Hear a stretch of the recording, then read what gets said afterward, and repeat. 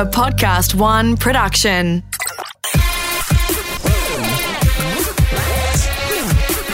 Oh, that's a curly one.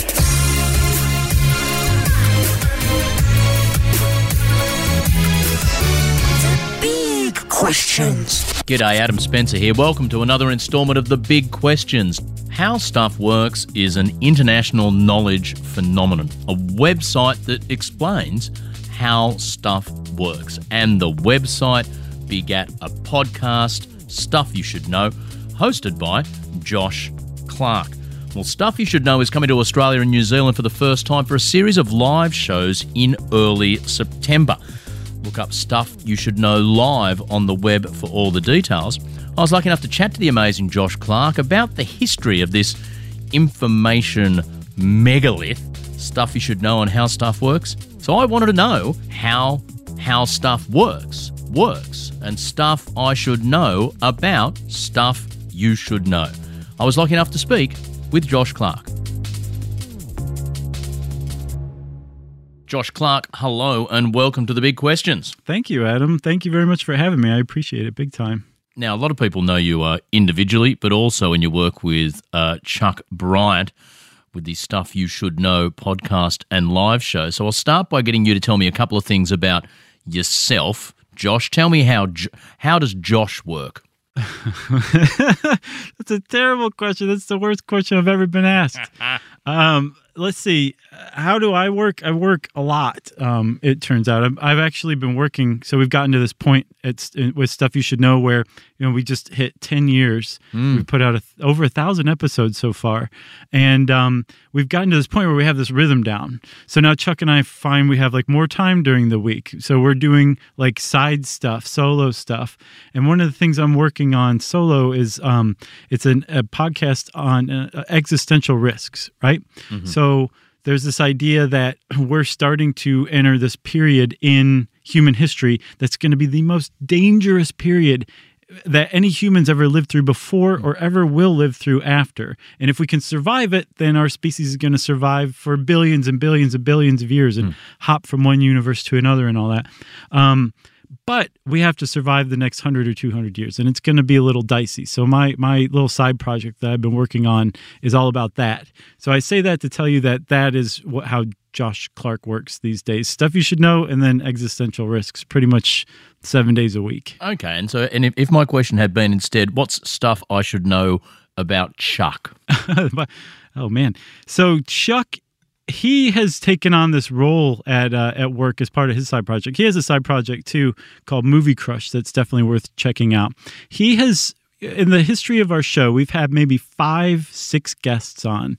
And Chuck decided to go and do this show, Movie Crush, where he interviews people about their favorite movie. And that's the subtext of the whole thing. And that's the guys, I should say. The subtext is that he's actually pulling out stuff about their life, because when you have a favorite movie, you have memories attached to it. You've seen it a bunch of times with a bunch of different people. So there's this really great potential to interview people based on this guise of interviewing them about their movies. So that's this side project that he's been pursuing. So mine's about the end of humanity.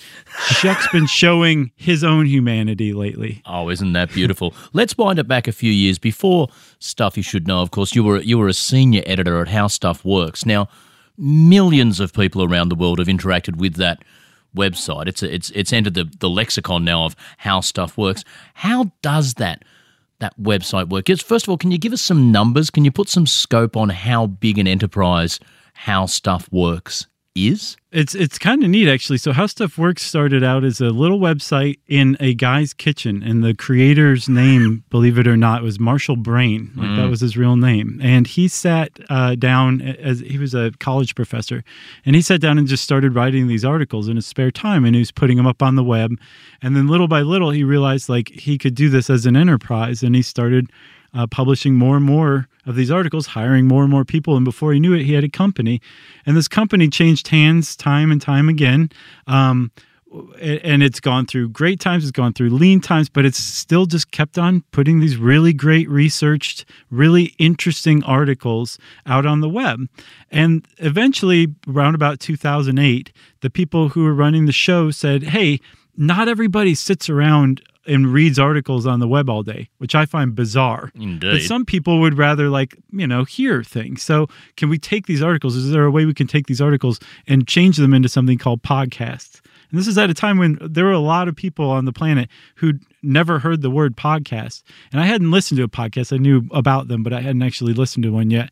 And I was tasked with our producer, Jerry, to figure out how to do this. And we kind of slowly started little by little. And then Chuck came in and it just started to really gain steam. And it gained quite a bit of steam pretty quickly, actually, and has just been kind of like progressively growing ever upward since. And what's neat, it's been done almost entirely by word of mouth. Like there's not much marketing money has ever been spent on the podcast. It's basically like, hey, check this out, or somebody will leave a good review on Apple Podcasts or something like that. I find with the podcasts, it's sometimes easier for the listener to have their head around how you've put it together. I was listening just this morning. You replayed the great How Does a Mirror Actually Work? Podcast. Great, fascinating stuff. But you could hear in that you were saying, okay, there was this article, then I read that, did you read this?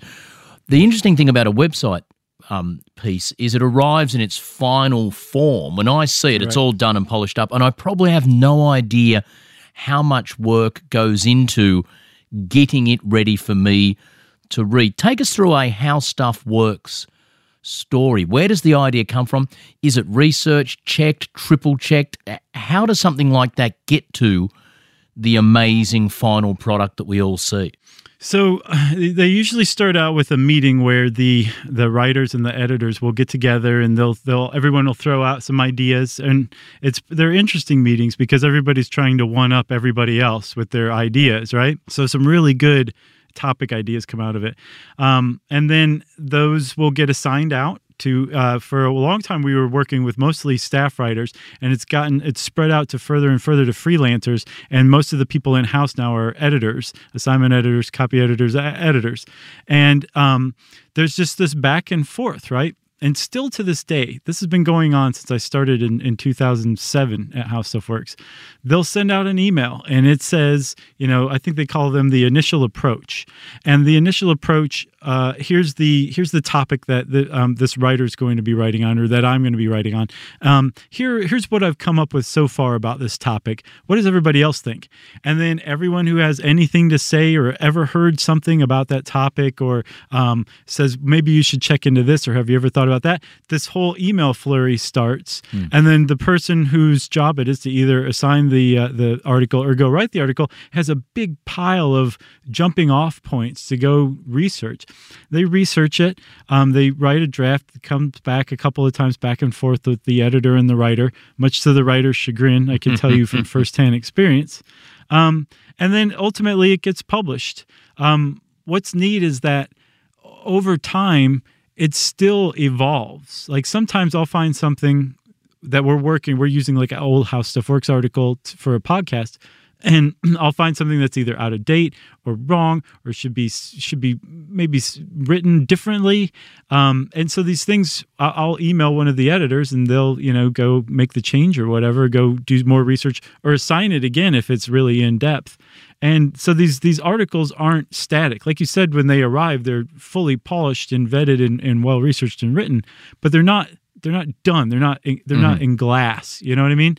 They're ever evolving still, which I think is great because, our knowledge is ever evolving as well. Have you ever had a case of the person the article's about getting in touch with you and actually clarifying something, or someone stepping in from outside, or the celebrity name saying, look, I'll write the second half of it for you, or something like that? You're right. Yeah. There actually was this really interesting experience I had. I wrote an article on how DB Cooper works.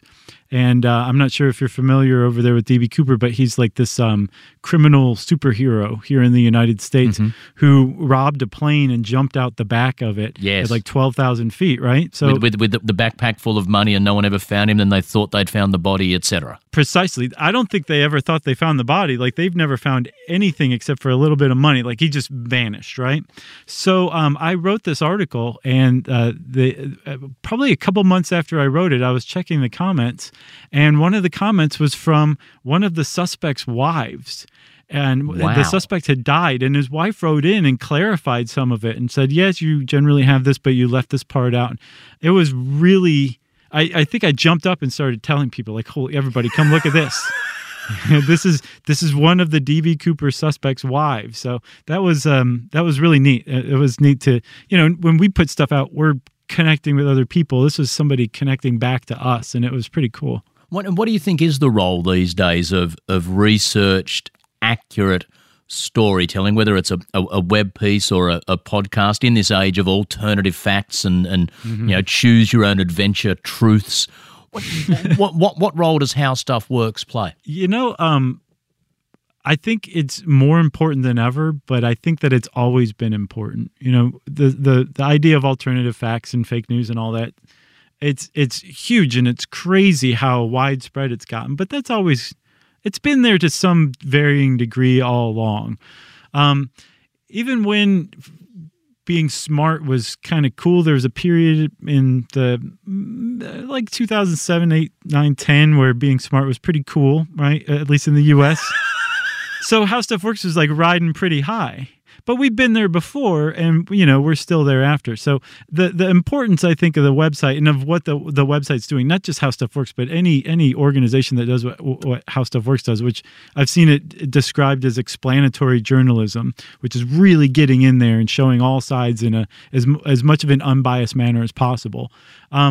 That's really valuable because basically no one's doing that these days. And if you ask anyone at How Stuff Works if they're a journalist, maybe 1 out of 10 will say, yeah, I'm a journalist.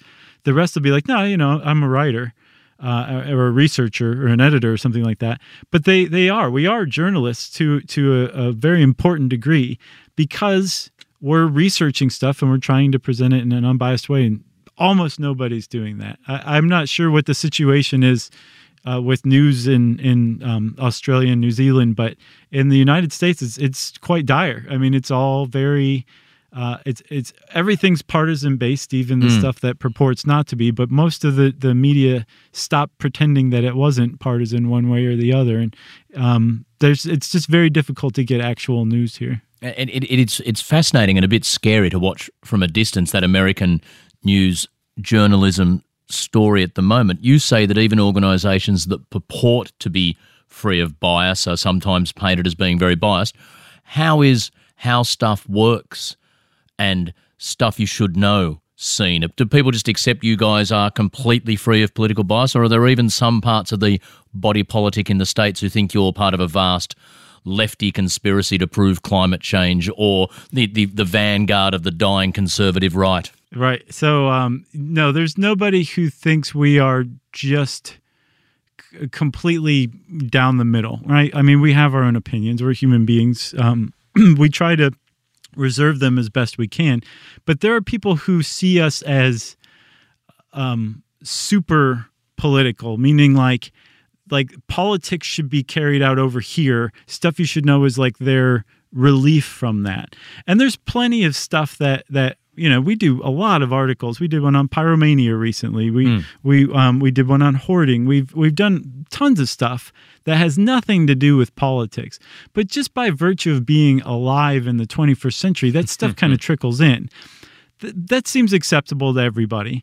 But when we do an overtly political podcast, like something on voter suppression or something like that, which is, techniques to keep people from voting, it really brings out the ire in a lot of people. And some people will threaten to stop listening. Some people probably actually do go through with stop listening.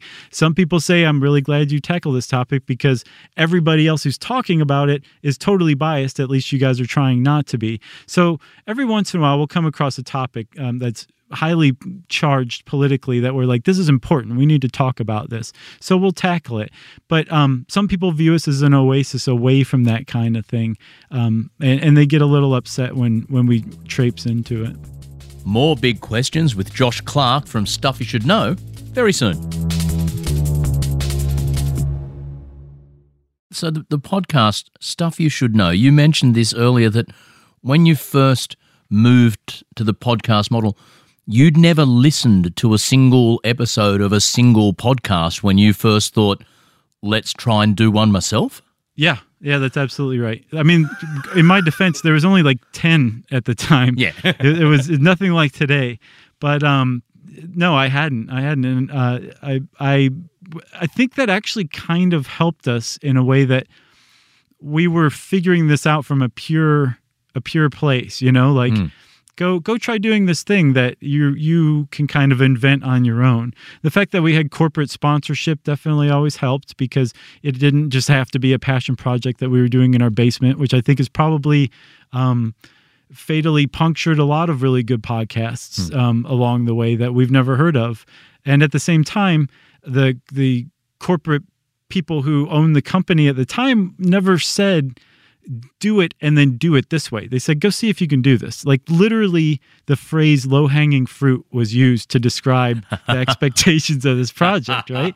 So we were allowed to try and fail under the radar.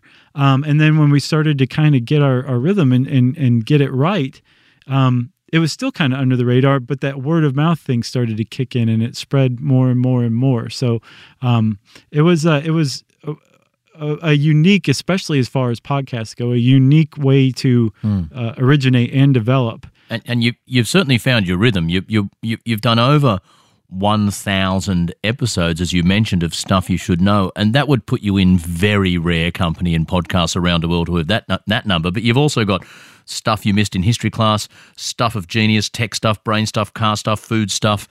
It's a multimedia empire in itself, the whole Stuff brand. Mm-hmm. Right. Oh, very much so. I mean, like it is actually, it's like its own network, basically. It's up there with, there's a couple of other podcast networks that have the numbers that How Stuff Works has, or Stuff, I should say, these days, and they're typically public radio organizations. So as far as just a private company that puts out podcasts, How Stuff Works is pretty much as numbers wise, at least, up there as much as anybody. So part of it is by the number of podcasts we have, but part of it is by how dedicated the listenership of every single one of those podcasts is. Like, these aren't casual listeners listening to it. Like, every podcast has like locked in, tuned in fans that would go bonkers if somebody missed a publishing date. If I can pitch one to you, in that you've got Stuff You Missed in History Class, Stuff of Genius, Tech Stuff, Brain Stuff, how about a podcast on how to successfully end a failed relationship, and it's called Get Stuffed? That's pretty great. Yeah, not bad, eh? Get Stuffed. I'll cut you in on 5%. All right. Let's go to the live shows. You're bringing the show to Australia and New Zealand. I was listening to a piece of you and Chuck reflecting on when you first went across to doing the live format and just how exciting that first live show was. Was it in Toronto, perhaps? Yes, it was. Yeah, we did 2 in a row, back-to-back, same night in Toronto, and then a month or 2 later we did 2 in Vancouver. And how did that... take us back to that first moment walking out on stage and trying to do this thing live. It was Chuck was pretty nervous, but I actually had stage fright, like clinical stage fright. And I actually worked it out over the years through just going out on stage. So I have no memory of going out on stage that first night because I blacked out. Wow. And I think I didn't actually black out, but I mean, I was probably pretty close to it, to tell you the truth. But that probably lasted 30 seconds. And then once I realized everybody was clapping and was really glad that we were there, it kind of sunk in that people had actually taken money from their bank accounts and given it to a ticket vendor in exchange for a ticket to be in that show to see us. Right. And once that really sunk in, it was really, really cool. And that's one of the reasons we still do it, is just to get out there and, I guess, take from our fans that energy, I've read a description. The show is Stuff You Should Know Live is like the podcast, but arguably 10 to 20% funnier and sometimes a little bluer. Now, I note I note that you say arguably 10 to 20%. You're not promising 10 to 20% funnier, so no one can ask for a refund if you're only 7% funny or anything like that. You and I are on the same wavelength, Adam. We've got this figured out. And a little bit bluer sometimes. Yeah. The live show, just by virtue of the fact that, we have a drink up there on stage with us, because I don't know if I would have ever gotten over my stage fright if I hadn't been able to take a drink out on stage. We just get a little more relaxed, a little looser, and, we're both just a couple of 40-year-old dudes. So, yeah, things slip here or there. They go down a blind alley that we probably would not have gone down on the podcast. And it's the podcast is very much family friendly, and we try to keep it like that as much as possible, right? Which is basically saying 100% of the time. With the live show, it's just kind of evolved over time where, like your kid that you brought is going to hear a little bit of cursing, but we've hashed it out over the years and decided that this is like, have you ever seen the movie Goonies? So it's like Goonies level cursing, basically, which I think all parents can agree. Every kid 8 and up can hear like Goonies level cursing or innuendo or that kind of thing. So it is a little bluer for sure, but it's nothing that like somebody is going to show up and just never look at us the same. We're still ourselves. We're just ourselves even more. You know what I mean? You've performed in the US, Canada, the UK, and I find it fascinating. Even when you hear podcasts live across the US, you'll hear different audience vibes from state to state sometimes. You've done country to country. Do you have any expectations about Australasian fans? Have you given any thought to what a typical Australian audience might be like? Yes, tremendously. And I'm grateful to all the people who've written in. We're very much looking forward to coming there. I'm terrified of these drop bears that you guys have. So we're coming despite that hazard, apparently. Yeah, I was surprised you scheduled to come in because you're here in early September, and that is pretty much peak drop bear season. They are absolutely feral at that. Well, that's their mating season, so they really do. They'll drop on anything at that time of year. Right, and then just tear your head clean off, or your scalp at least, or something, right? Well, you shouldn't be too worried. If Chuck still has that beard, okay, he will take most of the drop bear heat for you. Okay, good. All right, as long as it's him.